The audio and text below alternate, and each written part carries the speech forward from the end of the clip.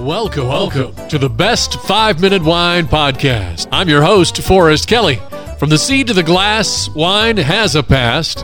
Our aim at the Best 5-Minute Wine Podcast is to look for adventure at wineries around the globe. After all, grape minds think alike. Let's start the adventure. Our featured winery is... We venture to Hill City, South Dakota, the oldest existing city in Pennington County, a 15-minute mule ride from Mount Rushmore, and about 70 miles from Belfort, South Dakota, which is the geographic center of the United States. Hi, this is Angela from Prairie Winery. I am the Director of Sales and Marketing. Hello, Angela. I've heard of a Rocky Mountain oyster, but what is a prairie berry? It came from our winemaker, Sandy Voita's family heritage, actually.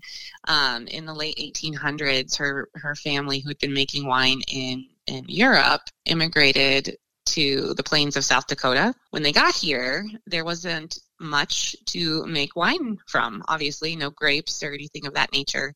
So her great-great-grandmother, her name was Anapacia, she started picking berries and choke cherries and buffalo berries, anything that she could find on the prairie of South Dakota, and she would refer to them as prairie berries. That story has been passed down for 5 generations and the winemaking tradition. And so when Sandy and her father and husband decided to start this business, it was easy to decide on the name, Prairie Berry. So Anapacia comes here from Europe. What time frame in American history are we talking about? 1876. That was about the time in South Dakota with Deadwood was coming up, and Wild Bill and Calamity Jane, and they happened to immigrate to the north central plains of South Dakota, near Mobridge. Today is what's Mobridge, South Dakota, not far from there. So 1876, so was she doing this for commercial reasons or just doing it because of that's what they did in her heritage? To do it for themselves, certainly, yep. It was the tradition. The women in the family would make the wine. Of course, in the cold plains of South Dakota, it's probably something they wanted to continue.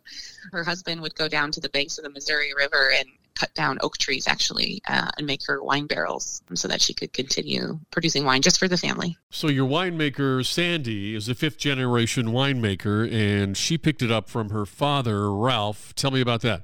So he was making wine in his basement in Mobridge, South Dakota, long before the winery started, and she was a young girl learning the ways, and it just became a passion for her. And her and her husband Matt and Ralph, her dad, decided in the late 1990s it was time to make it real and start an actual business with it. We just celebrated our 20th anniversary as a winery last year.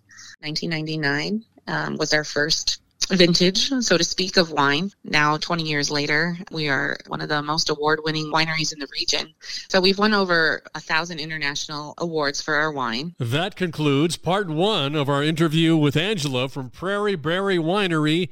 In our next episode, we'll learn about how a mistake can accidentally turn into an award-winning product. Will somebody answer that phone? It's time, boys and girls, for our listener voicemail. Hi, my name is Sarah, and I'm calling from Coon Rapids, Minnesota. I am interested in wineries in the United States, and I am curious, how many female-owned wineries are there? There's a lot of different variables that go into that question. What is ownership, 51% or 50%? Is it all based on monetary reasons or knowledge? I reached out to Amy Bess Cook of WowSonoma.com, an organization which focuses on women-owned wineries, and she told me that nearly 600 out of the 10,000 wineries here in the United States are female-led.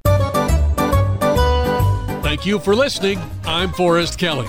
This episode of the Best 5-Minute Wine Podcast was produced by iHism. If you like the show, please tell your friends and pets and subscribe. Until next time, pour the wine and ponder your next adventure. Hi, before you go, we have exciting news. The Best 5-Minute Wine Podcast has teamed with a breakthrough technology and added a new feature on our website that's bound to elevate your podcast experience. Here is where we need your help. Trying to remember something from an episode? Don't worry.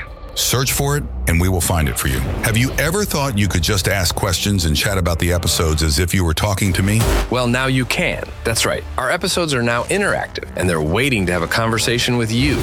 Jump into a chat with our podcast, and let's get the conversation started. Try it out and tell us what you think. Click on the banner at the top of the website, thebestwinepodcast.com, to try it.